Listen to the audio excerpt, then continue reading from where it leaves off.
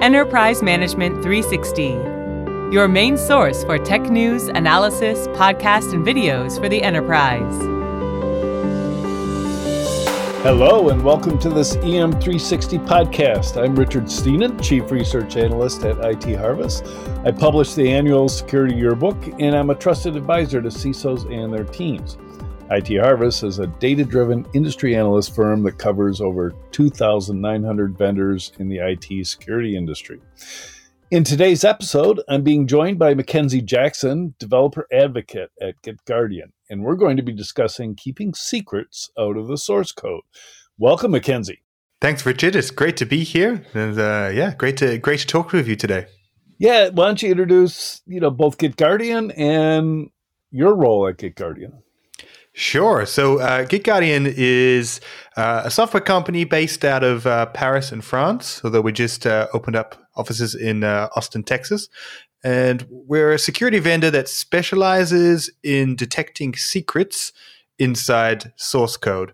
And I'm there, the developer advocate there. It's a pretty wide-ranging role, but essentially it means that I kind of get to sit outside of the sales and marketing teams and kind of speak freely about the issues at hand and what we can do to kind of solve what we collectively call Secrets Sprawl and help organizations, developers, and companies secure their source code. Okay, so build a story for us. What are these secrets and why do they need to be protected? Yeah, sure. So secrets is a fairly all-encompassing term that we use, but generally what it refers to is digital authentication credentials. So typically, these are things like your API keys, your security certificates, credential pairs, private keys, really anything that kind of authenticates us, but more importantly, authenticates systems with each other. And these are like extremely sensitive items. They're the crown jewels of an organization. They can provide access to payment systems, obviously your data, the cloud infrastructure. So these are absolutely strings and sensitive items that we want to protect, heavily authenticate, wrap in lots of different layers of protection. And it's not something that we want kind of leaking out into the public's hands. Yeah, as somebody who just started developing my own app, and I've got all these API keys that I have to enter into all these different no-code platforms. And I just started thinking, wait a minute, this is like a password without a username and no other controls on it. And what happened to multi-factor authentication and digital certificates and signing certificates? It seems like we've messed up the plumbing a little bit. Well, I mean, it is interesting. We've certainly moved away from like these monolith type applications that we used to build. Everything was internal. They ran completely self-sufficiently. And now as we rely heavily on the internet, we're creating much more web applications. We can use all these different services. And I mean, it's created so many benefits in the sense that, I mean, you just mentioned creating an app with, these no code applications. It means that you don't need to worry about credit card processing.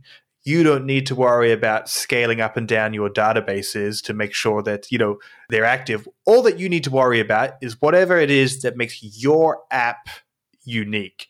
The problem is that we leave all these API keys, these secrets, we need them. The developers need them, so they're widely distributed, but they're incredibly sensitive. So it creates this real friction, and a lot of people don't even kind of understand, how sensitive they are, especially kind of coming into this, as a junior developer. But even we see it all the way through the workforce. So, how do these secrets get exposed in the first place? So what we see mostly is that these secrets are exposed through source code. So they're made to be used programmatically, which means they're made to be used by our applications. And there's specific ways that we need to handle them in order to make sure that they remain secure. So we need to have secrets management systems. We need to pass them through our application security through, say, environment variables. And that creates friction in your work. But because these are so widely used by developers, you can imagine a scenario where someone's just trying to get something to work. So they hard code their API key rather than kind of creating all these steps to be able to retrieve it and store it. And they fully intend to remove it later, but that API key ends up in your source code. And then if we go into how Git works, that can be exposed in lots of different ways. So source code is a very leaky asset. And then once our API keys enter into our source code, they kind of travel with it. And you can imagine a scenario where you have your central Git repository, you hard code a credential, it gets pushed into there. That code is then cloned onto all the developers' different machines.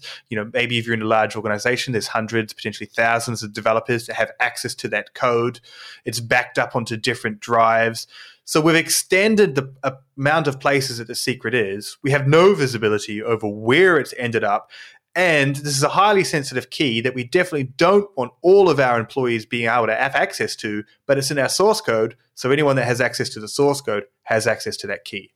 So GitGuardian's name implies, hey, you're addressing the particular problem with GitHub, right? So the open source and, of course, paid source for code repositories. What about a private instance of a GitHub or one of the other code repository solutions? Yeah, so we across the board on all the kind of major Git hosting platforms. So Bitbucket, GitLab, obviously GitHub Enterprise that we've talked about. So we can definitely plug into all of these different tools and systems. And GitHub.com is always one that we talk about a lot because the open source component of that is so widespread. GitGuardian actually scans every single commit that's made publicly on GitHub.com for secrets. So it gives us a lot to talk about. And when they're obviously exposed publicly on GitHub.com, it's a big problem. It's exposed publicly. But even having secrets in your internal repositories can create massive security problems as well. And that implies that there are probably bad actors scanning all that code as well. Yeah, I mean, that's exactly right. I mean, just to focus on public GitHub.com, to give the audience maybe an idea of the scale of this, there's over 70 million developers that use GitHub, and it is almost like, a LinkedIn profile because people want to showcase their work. There's huge amounts of open source activity. We scanned last year well over 1 billion commits for secrets, so several million every single day. And we discovered over 6 million secrets in 2021 on public GitHub.com. In public repositories. So, the scale of it is a huge issue. And the reason why we can do that is because, GitHub has a public API, which people can monitor. So we monitor it, we scan, and if we find a secret, we try and alert the people. But we're not the only ones that do that. Bad actors do, and secrets are exposed publicly all the time, which can grant bad actors that critical initial access into your organization. And worst of all, they're correctly authenticated into their systems, which means they're very hard to detect. Right. Those are astounding numbers. And, okay, you've convinced me we've got a major problem. What do we do about it? Well, it certainly feels like we're fighting a losing battle at the moment. We do the annual State of Secrets Sprawl report every year. When we released our findings last year in 2021, we discovered 2 million credentials. We increased our detection capabilities. And GitHub increased the amount, and we've gone up to 6 million. But we think that there's about 100% increase based on a fair comparison if we evaluated both of those. So 100% increase in the amount of secrets leaked within a year is ginormous. So we're certainly facing massive challenges on this. And part of the solution comes with education, understanding that these keys are sensitive. Part of that comes with implementing best practices in our organizations to make sure that we can detect these secrets. And then we also need to provide the tools to developers to be able to kind of take control of this aspect of security and be able to limit the amount of secrets that are being exposed. And what do those tools look like if you're a developer or head of a development team and you're using it?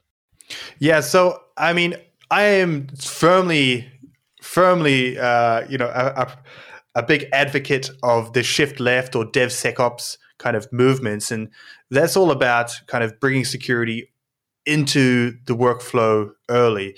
And I mean, that's important because the tools look different between developers, between, your AppSec engineers and your security teams. So, if we're talking about developers, we need to have tools that fit in with their everyday working. So, for instance, having pre-commit Git hooks that will check your commits for secrets before they're exposed. And, we have some case studies where companies that implemented this were able to reduce the amount of leaked secrets in their internal repositories by 85%. So this is, one tool that we need. But then we also need to be able to provide the, security teams with tools that can make sure that an entire source code repositories are free from secrets in real time, get alerted when they are leaked internally or publicly, and be able to follow those remediation steps to go through it. So we need a series of tools for different people to be able to really combat this problem, starting with developers and then ending up with security teams that have these overall visibility into actually where are the secrets in your systems? Have they sprawled or are they still secure? So I share your advocacy for shift left, right? Because that's the best time to avoid mistakes, right? Is fixing them as you're developing them.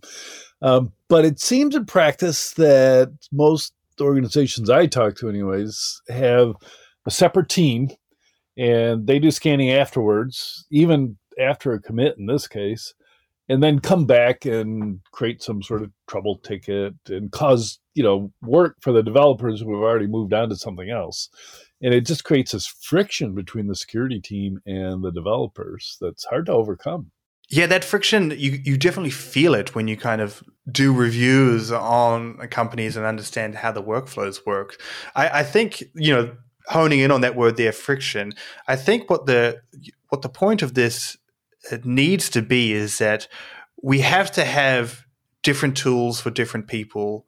There can't be any friction in the developer's normal workflow unless, of course, it picks up that a secret has been leaked.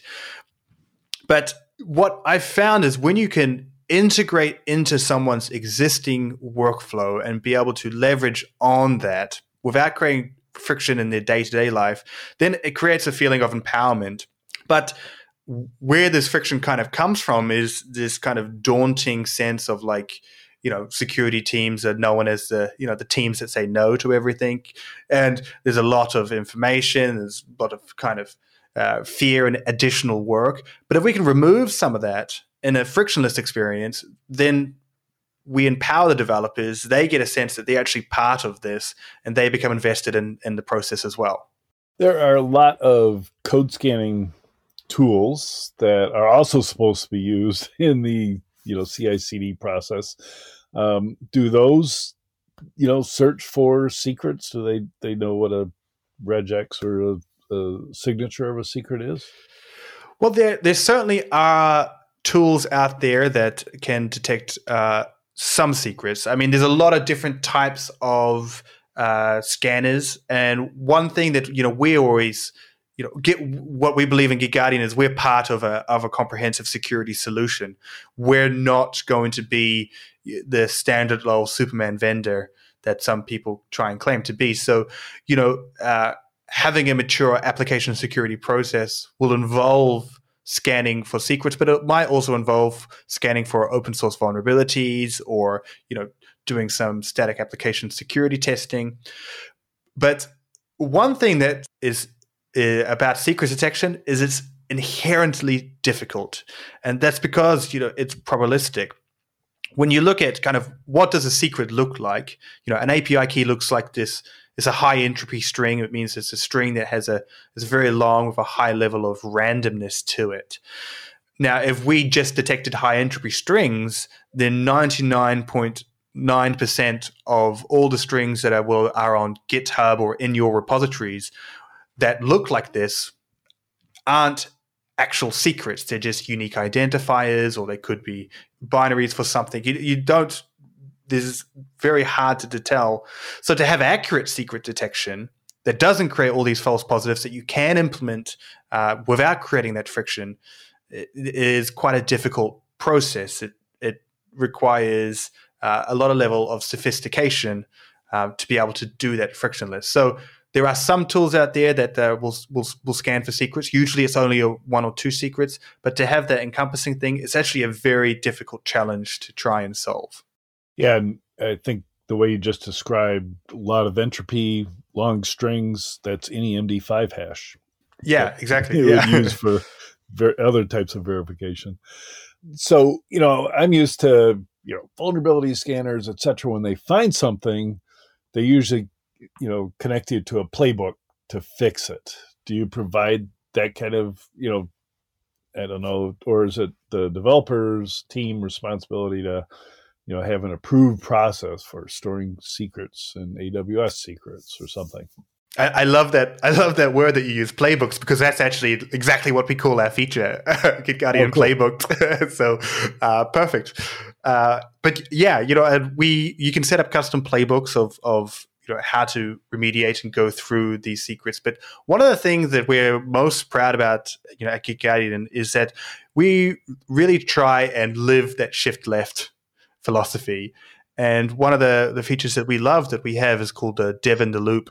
And basically what it means is that, when one of these secrets are leaked, a security person will generally be alerted to it. They'll then have to investigate that, find out what it's for, contact that developer, have that conversation, find out how to revoke that secret. And it's a long process. It requires a lot of people, a lot of friction, and takes a while to kind of move through that process. But using GitGuardian with our Dev in the Loop feature, we involve developers in the process early so that they can actually offer information about what this is before anyone asks, be part of that remediation process, go through it smoothly, because we want to be able to fix these issues, very quickly. I've mentioned already our State of Secrets Sprawl report. And this year we actually looked at internal repositories as well and the amount of secrets that were leaked. And we found that one AppSec engineer has to deal with roughly 3,600 occurrences of secrets each per year, based on, the averages of the industry. So that's, 10 a day if you work weekends. That's an unachievable amount of work. So even if a company is making the effort, implementing the secrets detection, there is so much being leaked at this stage that, to be able to resolve all that by themselves is nearly impossible. So we need to shift left. We need to get developers in the loop, and we need to create those playbooks around, okay, how can we actually effectively and smoothly resolve this issue? Wow. Thank you so much, Mackenzie. I have learned so much. I know much, much more about protecting secrets than I did before this started. So thanks again for your thoughts on this episode. And thank you to our listeners for joining us. If you're looking for more information, please make sure to check out GitGuardian.com and contact somebody if you need help with your secrets.